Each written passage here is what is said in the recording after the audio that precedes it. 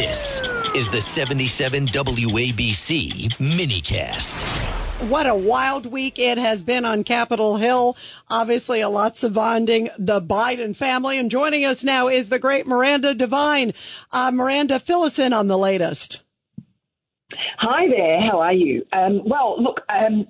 Obviously the indictment is a big thing this week, as well as the impeachment inquiry getting underway, and the White House sort of war room that they set up to tackle this impeachment drama came out with its first offering this week with their memo instructing the news media to attack Republicans and protect Joe Biden. Miranda, we just got some breaking news. Special counsel seeks narrowly tailored gag order against Trump. In other words, they want to make sure he keeps his mouth shut.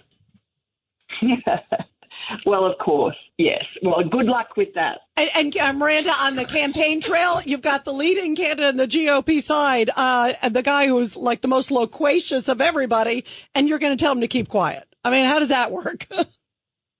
Yeah, I mean, they have got Buckleys of doing that. So I don't know. What are they threatening to do if he doesn't shut up? Well, they would, if you have a gag, Miranda, it's Richard Weinberg. If you have a gag order, theoretically, you can hold them in contempt for violating the gag order. But what I'm saying is, if you're a presidential candidate, you have the First Amendment right to campaign and to speak your mind.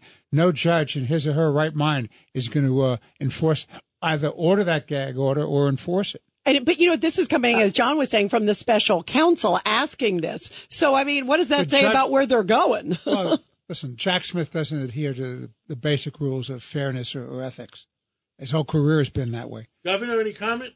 Yeah. No. Miranda? But you know, this is indicative of how he's handled everything. Miranda, this is what I want to ask you.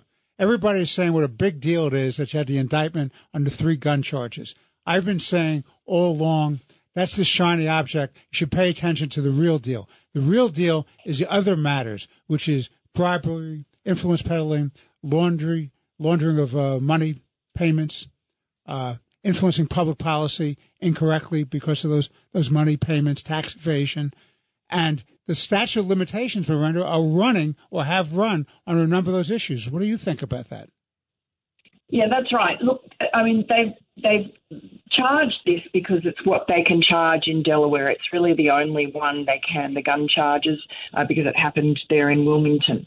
The other charges, they're reliant on other jurisdictions. And as we know from Gary Shapley, the IRS whistleblower, they were denied the ability to charge previously in Washington, D.C. and in California, both places where Hunter Biden lived at the time that he committed these alleged tax offences.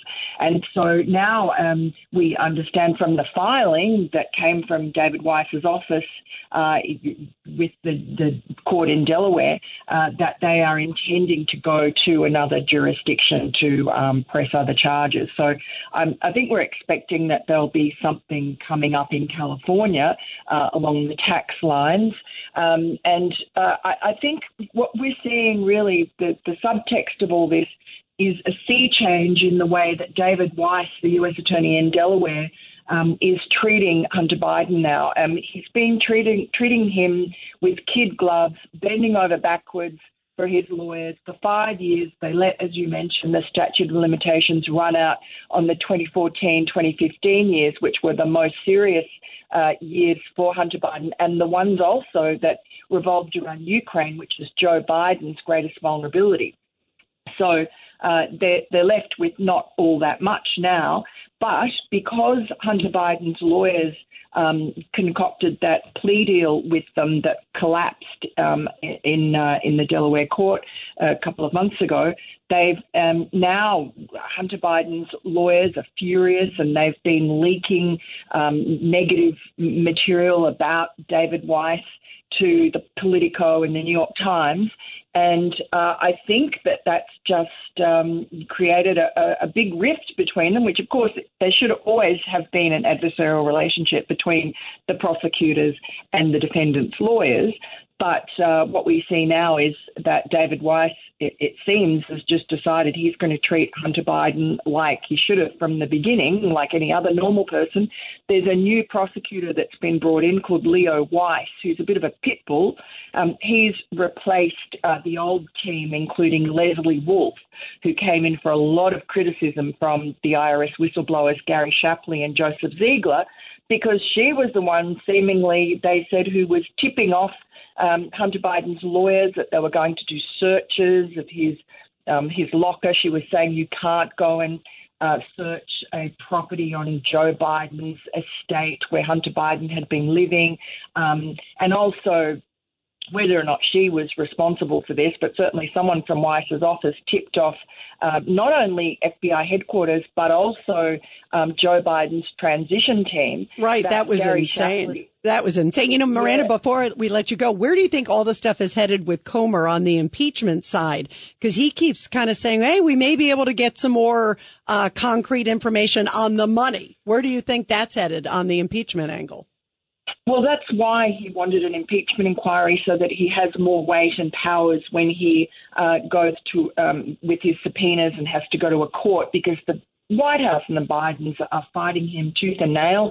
They have enormous firepower, the best lawyers money can buy, and they have been opposing, intimidating banks, etc. So he needs these extra powers. He also wants to be able to offer witnesses immunity, which he'll be able to do now. So it's very important for his, he's really the little engine that could. People are criticizing them, but they're really fighting an uphill battle. Some of the activities from 2014 and 2015, Miranda, though they would be inadmissible because of the statute of limitations, they could still be used in a whole examination of the president, right?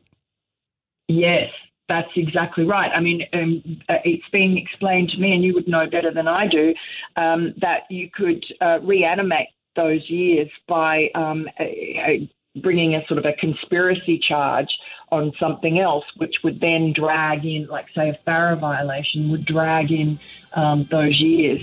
So I think the Bidens are not completely out of the woods yet.